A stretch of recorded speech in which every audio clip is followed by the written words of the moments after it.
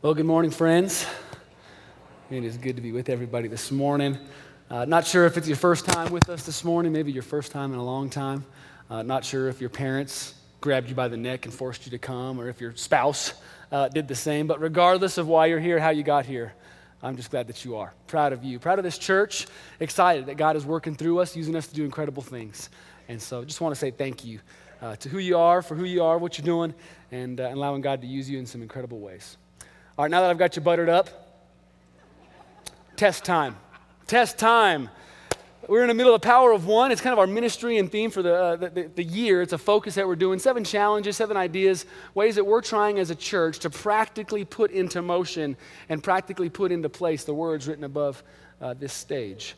And so it's 7 things. They make for cool banners, but the goal is for new behaviors out of these 7 things. And so I know that in school, the first round of tests has come and gone, and so same is true here. It's test time. We have to, as a church, err on the side of action, right? Jesus is a big believer in saying the right thing and believing the right thing, but throughout the Word, he constantly says, you also have to do the right thing. Don't simply be hearers of the power of one, but be doers of the power of one. So let me pick 2 and see how we're doing. Let's start with the memorize one. We've chosen 2 verses over the last 2 months for us as a church to memorize. Ephesians 4, 3 through 6, and John 7, 37 to 39. How many people, by a show of hands, have memorized those 2 verses?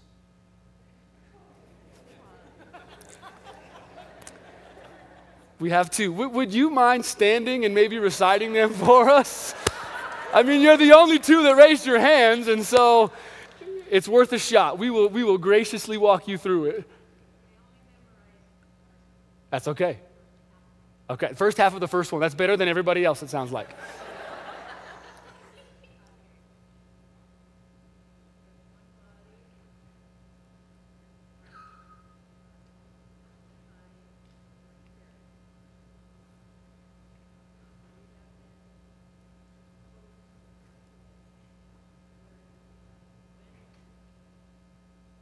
Something like that. Yeah, something like that. Yeah.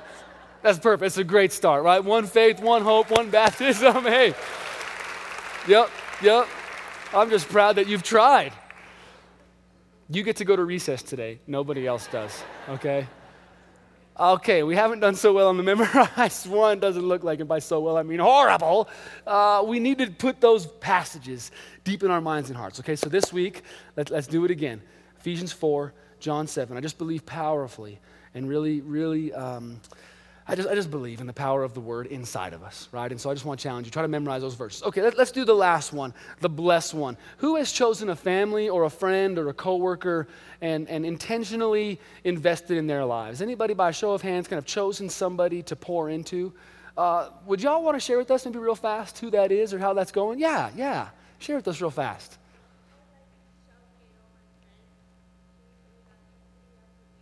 Okay.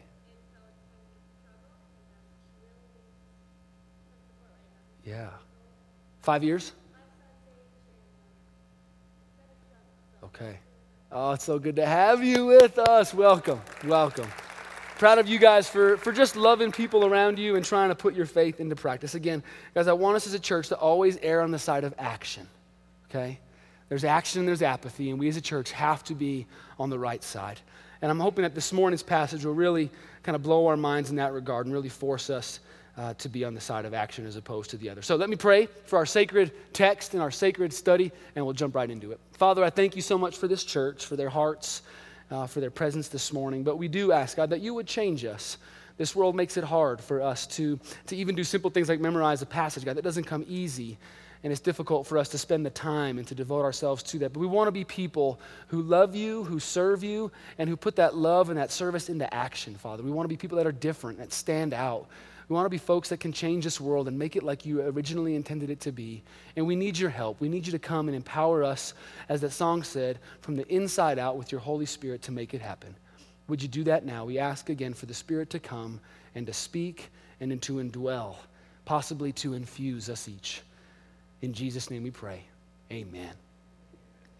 All right, we're currently in a series entitled Sacred Letters. If you're with us for the first time or haven't been with us last couple of weeks, we're taking a closer look at those words in red that are found throughout a lot of Bibles. These words were spoken by Christ. These are special words. These words, unlike all other words, seem to have power to change us from the inside out and now as well as for all of eternity. Unlike all other words that we're inundated with day in and day out, there's something about those red letter words, isn't there?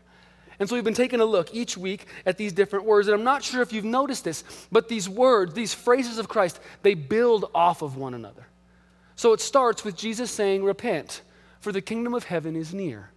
He basically says, God is about to break out and break into this world in ways you've never, ever seen. And I want you to be ready for it. Come back, turn around, turn back, prepare your life so God can work.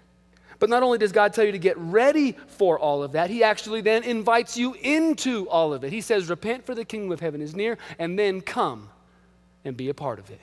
Come and follow me, he says, I'll make you fishers of men. Come and allow me to reimagine, reinvent, rewrite your gifts, your calling, your entire story. Jesus invites you, forget about the mundane, lift your eyes to the majestic. Don't focus only on the earthly, instead start to be consumed by the eternal. Now that call is hard, isn't it? To drop everything you've ever known, to do something different, to step out in faith, to be courageous for Christ. And that's why the next thing he says is, don't worry, I will infuse you with power so you can do that. I will fill you, as we looked at last week, with living water, this source of power, this Holy Spirit, the very power that raised Jesus from the dead. God will put that Spirit in you so you have all that you need and more to do what he's asking you to do. He says, come and drink from me, and a stream of living water will satisfy your soul and your stomach, and you will have everything you need to emulate me. And then we learn today that we are now filled with this Spirit, not for our sake, but for the sake of everybody around us. So let's read Mark 6 together, beginning in verse 30. It says this, the apostles gathered around Jesus and reported to him all they had done and taught. Sounds like it was book report time for the disciples, and they had to tell Jesus what they've learned and studied thus far. Then, because so many people were coming and going, they didn't even have a chance to eat, Jesus said to them, come with me by yourselves to a quiet place. Let's just get some rest. So they went away by themselves in a boat to a solitary place. But many, all the crowds who saw them leaving, recognized them and ran on foot from all of the towns and got there ahead of them. When Jesus landed and saw such a large crowd, he was so upset and started yelling at them to run away. I'm tired of you. I don't want to deal with it. No, it says he had compassion on them. They were like sheep without a shepherd. So he began teaching them many, many things. By this time, it was late in the day, and so the disciples came and said, this is a remote place. It's already getting pretty late. Send the people away so they can go to the surrounding countryside and the villages and buy themselves something to eat. But Jesus said, you give them something to eat. They said to him, Lord, that would take more than half a year's wages. Are we to go and spend that much on bread and give it to this entire crowd to eat? How many loaves do you have? He asked. Go and see. When they found out, they said 5 and 2 fish. Then Jesus directed them to have all the people sit down in groups on the green grass. So they sat down in groups of hundreds and fifties, taking the 5 loaves and the 2 fish, and looking up to heaven, he gave thanks. He broke the bread. He gave it to the disciples to distribute to the people. He also divided the 2 fish among them all. And everyone ate and was satisfied. And the disciples then picked up 12 basketfuls of broken pieces of bread and fish. The number of the men alone who had eaten that day was over 5,000. What an incredible story. Let's see if we can't make some sense of it. It always seems to happen this way, doesn't it? Just as you're about to sit down for a nice, quiet, romantic dinner, the phone rings. Or just as you snuggle up next to the fire with your favorite book or your prayer journal, one of your kids has a breakdown. Just as you're about to enjoy that new bottle of soda, you get called into work. Something in the house starts to beep or drip or break or worse. You know this feeling? It just seems like your quiet time with the Lord, your alone time, any of that kind of R&R time, it turns out to be the most chaotic time, possibly the most stressful time in the entire day. Well, if you can relate to that feeling and that experience, you're not alone because the disciples certainly could. As they're on their way to a little personal retreat with Jesus, it says the huge crowds that were following Jesus, they catch wind of their plans to escape, and they actually run around the lake and get to the other side before the guys on the boat get there. It turns from a quiet retreat center into this mini mosh pit. It's kind of what I'm imagining. So much for R&R. So much for relaxation and rest.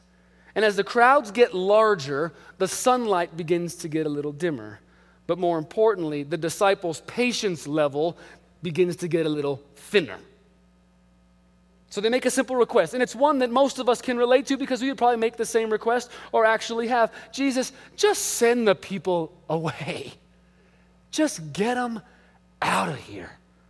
Now, first of all, Jesus, it's getting late. There's nothing to eat around here. We're in the middle of nowhere. Would you just send the people away so they can go find and buy some dinner? But I think the request is more than that. The request is, Jesus, would you send the people away so we can just have a little alone time? Can you put the kids to bed early? Can you just come home a little bit early from work, right? It's one of these requests. I just want to be alone right now. And it's a reasonable enough request. We shouldn't yell at them or get mad at them for making it. It's been a long day. The disciples are probably working their 10th straight 12-hour shift. Crowds are growing larger and getting a little testier by the minute. Babies are starting to cry. Backs are starting to hurt. Bellies are starting to rumble. And Lord, I'm not sure if you know this, but the Broncos are playing the Seahawks today. And so if we just wrap this whole little ministry thing up, that'd be great. Yeah, you've made this request before. Send the pastor away. But they ask, maybe angrily, maybe tongue-in-cheek. I'm not sure how they ask, but they ask for the Lord to just send the people away. Now, before we go any further in this text, let me ask you a simple question, yet a difficult question. How do you typically respond to the situations depicted up on the screen? How do you respond to news of wars, famines, something like the Ebola breakout? How do you respond when you hear of scandals, moral failures, natural disasters? How do you respond to the rise in the AIDS crisis in Africa, or teenage pregnancies in America, or human trafficking in Asia? Take your pick. There's enough problems to go around, aren't there? How do you respond to these problems? Here's the question. How do you respond to the brokenness, the neediness, and the problems of this world? Some people would look at all those situations, they look at all the evil in the world, and they honestly look forward to the destruction of all of it. This is a good riddance approach to the world. Others look at all the pain and the chaos and the evil, and they sit back and they wait for God to remove them from it, to get them out of town. This is the good heavens approach. Others just assume that it's God's responsibility. He will at some point, in one way or another, as he sees fit, step in and do something miraculous about it. This is the good Lord approach. But there's a problem with all of these approaches, Christian. Those aren't options for us. Cursing the darkness, good riddance, is not an option for us. Abandoning those in the darkness is not an option for us. Sitting idly by and waiting for God to just take care of all the problems on his own is not an option for us. If we're going to call ourselves Christians, if we're going to bear his name, and more importantly, bear his image, we've got to come to terms with the fact that Jesus always sees, feels, and responds to the problems that he encounters. He always sees, feels, and responds to problems. He always exercises his power for the good of others. Even though he's exhausted, even though all he wanted to do was just go hang out with his buddies for a night, chances are very likely that this day, the feeding of the 5,000, started with Jesus hearing about his cousin and ministry mentor, John the Baptist, being beheaded. He's mourning the loss of one of his closest friends and relatives. He's tired. He wants to be alone. And yet, what does he do? He doesn't turn away from the people. He doesn't turn his back on the problems. He doesn't ignore the pain. Rest is great. Rescuing people is greater. It's important to have some rest. I get that. I want to rest with you. we will rest for all of eternity. Right now, there's work to do. Right now, we need to rescue people. Don't send them away, he says. Give them something to eat. As he looks out at that sea of people, 5,000 men, plus thousands of other women, children, he looks out at the sea of needs and hurts. He looks out at all the problems in the world. He looks at those pictures that we just put on the screen, and his heart breaks. He desires for them to find life, and he believes it's his disciples' responsibility to make it happen. Simple as that. He hurts for them. He wants them to find life, and it's your responsibility to do something about it. Don't send them away. Give them something to eat. Peter, don't send them away. You address their problems. Thomas, you visit them and clothe them and love them. You invest in their life and show them a better way. John, Matthew, you help pay the mortgage. Mark, you help salvage the marriage. You sacrifice your time to help that man overcome an addiction that's ripping apart his family. James, you pull the weeds. You wash the floor. You meet the needs of the people. You address the problems that you see in this world. Don't send them away. Don't dismiss them. Don't make light of the problems or turn a blind eye to the problems or make excuses for why you can't do anything about the problems. Give them something to eat. I know it's not a good time for you. I know you're tired. I know it's an interruption to your schedule. I know it's going to cost you a little bit, but don't send them away. Meet their needs. Can you imagine hearing that response to your request to send the people away? Jesus, get them out of here. Yeah, we want to be alone with you. Yeah. Okay, you guys ready? Yeah, let's get out. You give them something, us? And if we're honest with ourselves, we typically respond to that statement, give them something to eat, the same way the disciples did. Are you crazy, man? Are you serious, Jesus? Jesus, you are such a jokester. You funny guy. Exaggeration. You give them something to eat. If only that were the case. But we respond that way, don't we? Jesus, do you have any clue what you're asking us to do? Feeding that many people would cost thousands of dollars. Meeting the needs of this world would take so much time and so much energy and so many resources. Jesus, you can't possibly be serious. I mean, where would we even begin? 13 guys feeding 5,000 men? One little church meeting the needs of all of Littleton? One religion meeting the needs of the entire world? Are you serious, Jesus? You are crazy. Plus, Jesus, I'm not sure if you understand this, but if we give away everything we have to everybody else, we won't have any for ourselves. The pie is small, and I better make sure my piece is big, because when it runs out, I want to make sure I've got some for myself. Oh, Jesus, what you're asking us to do, it's impractical and it's impossible. And I love how Jesus responds. He doesn't really even seem all that concerned or focused on the improbability, the impracticality, or the impossibility. What do you have? He says. What do you have? And why don't you start focusing on that versus always focusing on what you don't have? What can you do? And why don't you start doing that instead of talking about all the things you can't do?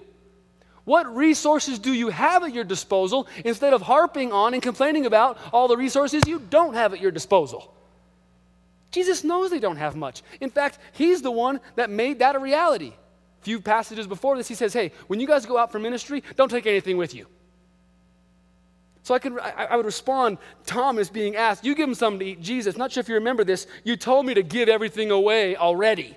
I got nothing left. You know that food I was supposed to share with the 5,000? Yeah, I gave that away several chapters ago. Now what do I do? Jesus knows they don't have much, but he has to get them to realize that they have him. You don't have much, but you have the Messiah, and that changes everything. Deficiency is not news to him. He can make up for and will make up for every shortage. He will fill in every gap. He will cover every difference. And he's trying to get the disciples to see that, and he wants us to see that. He knows you don't have much, Christian. He knows that, but you have him. We talked about this last week. You have the Spirit. And so, okay, you don't know every question or every answer to every question in the Bible. You're not a ministry major. You didn't go to seminary. You don't know how to talk about dinosaurs or creation or end times or predestination. I get that. You don't know everything there is to know about the Bible. But you know a couple things. You know Jesus loves you. You know God's got a purpose and a plan for you. Why don't you share that little nugget and not worry about all the ones you don't have? Why don't you take the one little thing you do know? Jesus, I've got this. Can you use this? I know that helping people fix their marriages is way above your pay grade. You're not an MFT. You haven't gone to school. You're not trained to help somebody walk through a difficult season in their marriage. But maybe if you've been married for a while, you've got a little something to offer. Maybe you can share your struggles. Maybe you can share your highs and lows. Maybe you could share how you got through difficult times. You don't have all of this. I get it, but you got this. Why don't you give that? See how that works out. What do you have, he says? And some of you aren't exactly sure what you have. That's why he says, go and see. Just take a little evaluation of your life for a second and see what you do have, because you have so much more than you're probably even aware of. Well, I guess I got a couple extra minutes every day. Got a couple casserole recipes I know how to whip up. Got an extra bedroom. Got some experience in that area. I've got a little bit of extra money. I've got an extra dollar. Jesus, can you use this? Are you serious? You could take this and feed the masses with it? Yes, he's serious. He can do it, and he will do it. He specializes in doing it. He takes this little meager amount that the disciples offer, and he feeds everyone. Look at verses 42 and 43 again. This is some of my favorite in all of Scripture. It's this beautiful depiction of the kingdom come. Everyone ate and was satisfied. That's the kingdom, isn't it? When everyone in this world is satisfied, truly, deeply satisfied. That's Isaiah 55 come to fruition. They all ate, all 5,000. Oh, and guess what? When the disciples gave away what they had, at the end of it, they had to pick up a bunch of extra stuff. There was enough to go around. Because when Jesus is involved, there's always more where that came from. Always. Now, some try to explain away this story, especially the miraculous nature of it. Some think the crowd, they all busted out their lunch pails and just shared with each other. And that's a powerful story, but it's not true. Others think that Jesus hid food in the mountains somewhere. Like, oh, by the way, woohoo, looky here. Again, you could preach that, but you shouldn't. Others think that they had these little 5 loaves so everybody got a crumb, and Jesus can take a crumb and satisfy you with a crumb. You know what I think happened? I think Jesus took 5 loaves of bread and 2 fish and gave everybody the best fish and chips meal they've ever had. It was a plate full, it was real, and they ate it. It was miraculous. But more than that, you know what Jesus did here? Jesus invited his followers to tackle a seemingly impossible situation with limited resources and to allow God to fill in the gap. That was the invitation in this story. Human trafficking, Ebola, seemingly impossible situation with no answer, limited resources. Use what you have, allow God to fill in the rest, and prove to you he is almighty. See, if Jesus can take 5 loaves of bread and 2 fish and feed 5,000 men, probably 10,000, 15,000 people total, I think he can take whatever little bit you have and he can use it to do indescribable good. That one invite, that 1 hour, that one act of service, that one little prayer, whatever little fish and chip basket you have, give it to Jesus and just watch and see what he can do with it. If you have to err on the side of action. Err on the side of at least trying. Err on the side of giving it away. Jesus doesn't really ever rebuke the disciples for doing the wrong thing. He rebukes them for not doing anything. He doesn't rebuke them for trying and failing. He rebukes them, especially in Matthew 25, for not trying at all. And this isn't a truth that I just kind of stumbled on in this passage. This truth, this idea of partnering with God, this idea of giving God whatever we have so he can use it to do incredible things, things so much bigger than us, this is throughout all of Scripture. And it's in places you might not have ever seen it before. Romans 8:28. How many of us know Romans 8:28? It was a passage that maybe we should have chosen that for our first memory verse, right? We've already got it down. The 4 of us do. So Romans 8:28 is a passage that Christians go to all the time. And we know that in all things, God works for the good of those who love him, who've been according to his purpose, right? We know this passage. And we know, we don't think, we don't guess, we don't just hope, we know that in all things, not just big things, not just small things, not just good things, not just Christian things, all things, God works. He's not on the sideline, he's not out of the game, he's not distant or apathetic, but God is working for the good. Everything is working out for our good. Not just mediocre, not just okay, but it's going to be good at the end of it, right? God works for the good of those who love him. Yes, Romans 8:28. Things are bad right now. Things are tough. Romans 8:28. Going through a difficult time right now. Your kids are crazy. Romans 8:28. Marriage is on the rocks. Work's not turning out too well. Finances are in trouble. Romans 8:28. We know and love Romans 8:28. I don't want to mess you up too bad this morning, but let me show you how Romans 8:28 actually could be translated. There's a very different version. It goes like this. And we know that in all things God works, amen, same truth, together with those who love him, to bring about what is good, with those who have been called according to his purpose. See the difference? Many of you have a little footnote after Romans 8:28 says, oh yeah, by the way, it could read like this. It probably is true on both ends, but they read so different. The first is kind of me sitting back, letting God just do what God does. The second is me saying, God, you use me to do what you do. You use me to accomplish the good that you want to bring about. God works together with those who love him to bring about the good that this world so desperately needs. Christian, you've been called to use whatever you have to partner with God to do what you can't do on your own. People will ask me what God is doing about this situation or that situation, right? They'll typically, with disgust, or with anger, try to prove to me that God isn't real because of all the evil in this world. Well, if God is real, then why is there so much bad things happening in this world? It's obvious that God doesn't care, right? God isn't doing anything, people will say to me. And my response to them is, are you kidding me? God not doing anything? He has commissioned and sent forth the largest mass of people, the largest army of people this world's ever seen. It's called the church. And not only has he called them, he's empowered them with his spirit from on high to do something about all the problems in this world. God doesn't care. God's not doing anything. Wrong. He called the church. He called humanity to do something about the problems. God cares about physical needs, about relational needs, about spiritual needs. And so he says, church, give them something to eat. Don't send them away. Do something about it.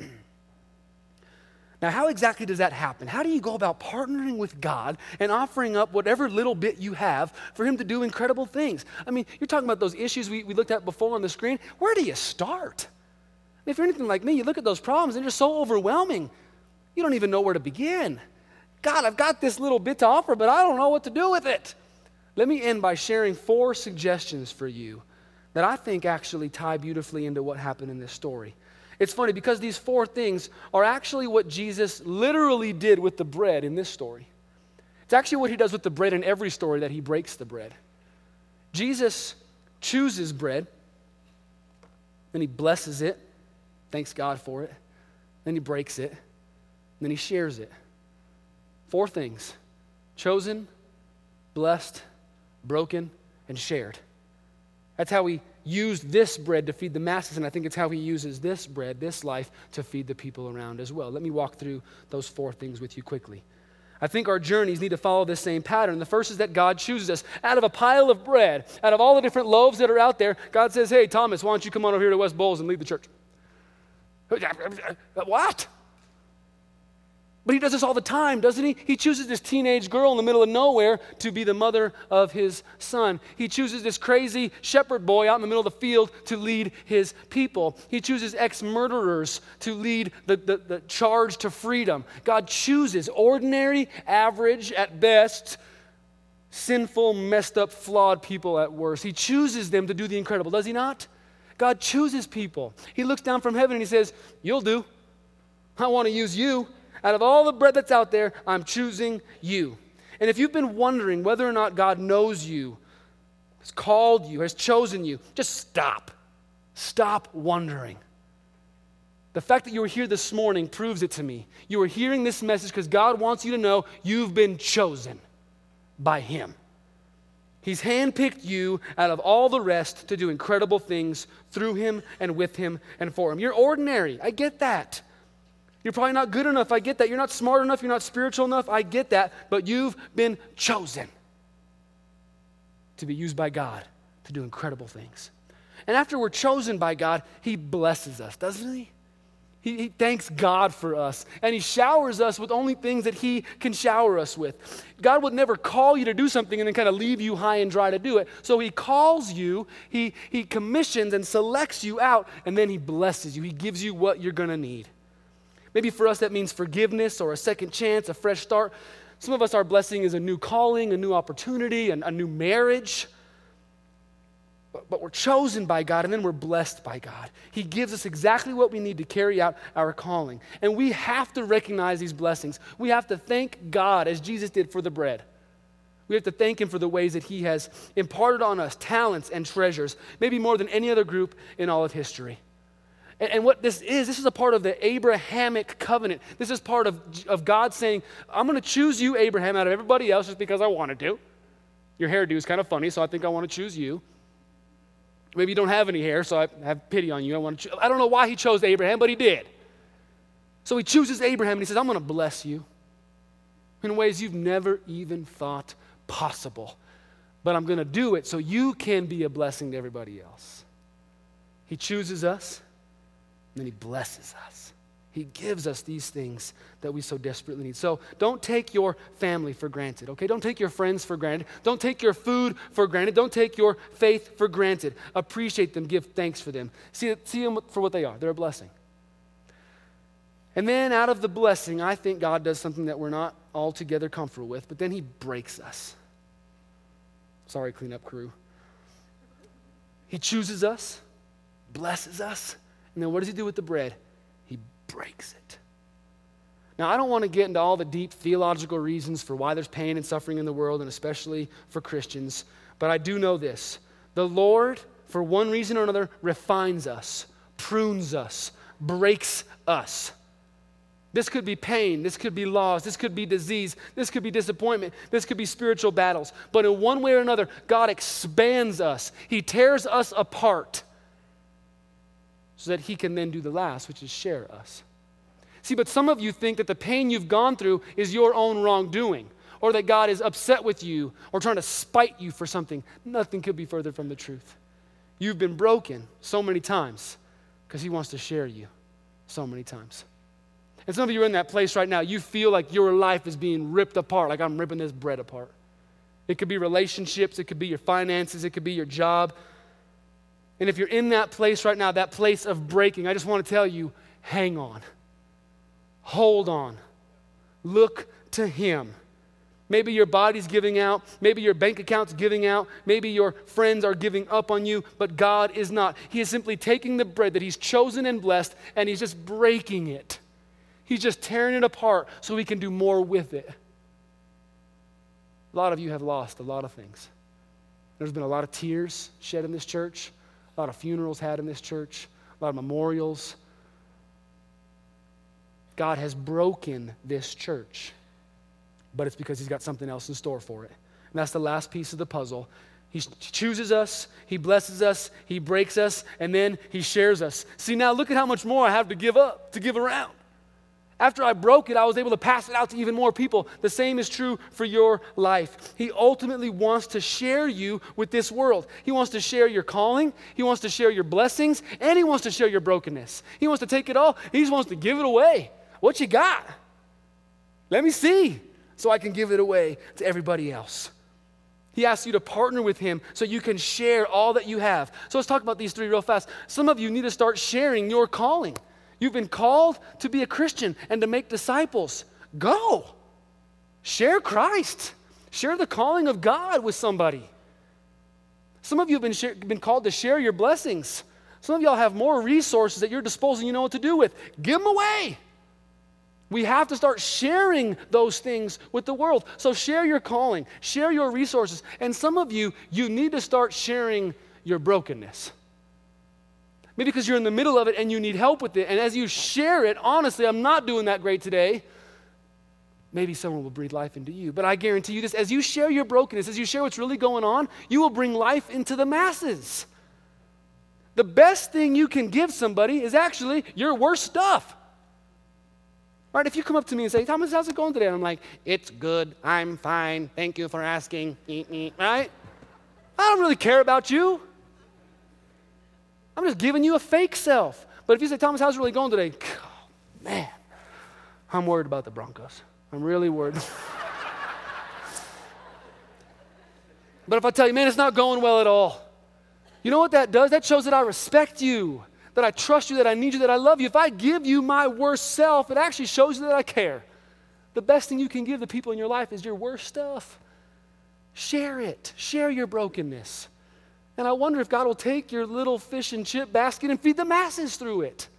I wonder if he'll take that extra $1,000 you want to give and if he'll feed the masses through it. I wonder if he'll take that one invite to church or that one invite to read the Bible or that one invite to accept Christ. I wonder if he'll take that and feed the masses through it. I don't wonder. I know he will. He'll do it. Chosen, blessed, broken, shared. 4 words that powerfully describe what happened on that hillside that day. And 4 words that I think describe this beautiful meal that we're going to take together.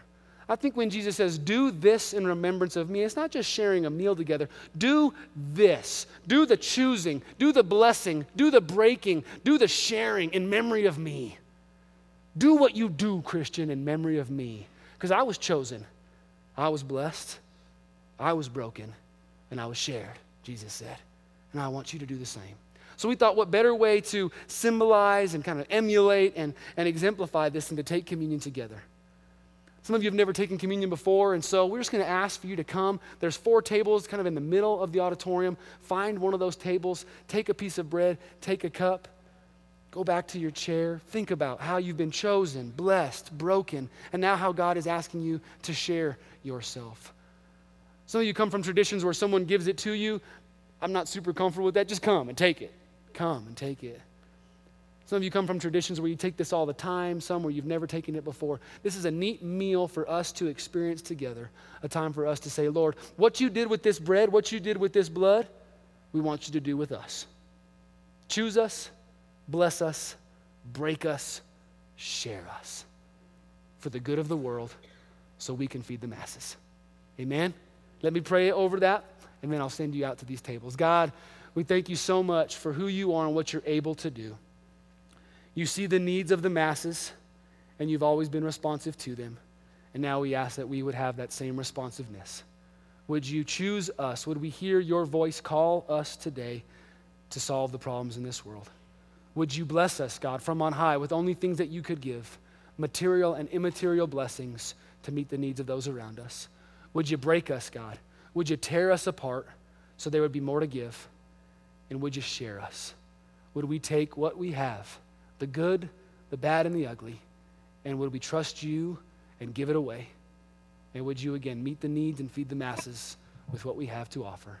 Thank you for this meal. We take it now in honor and in memory of Jesus. Amen.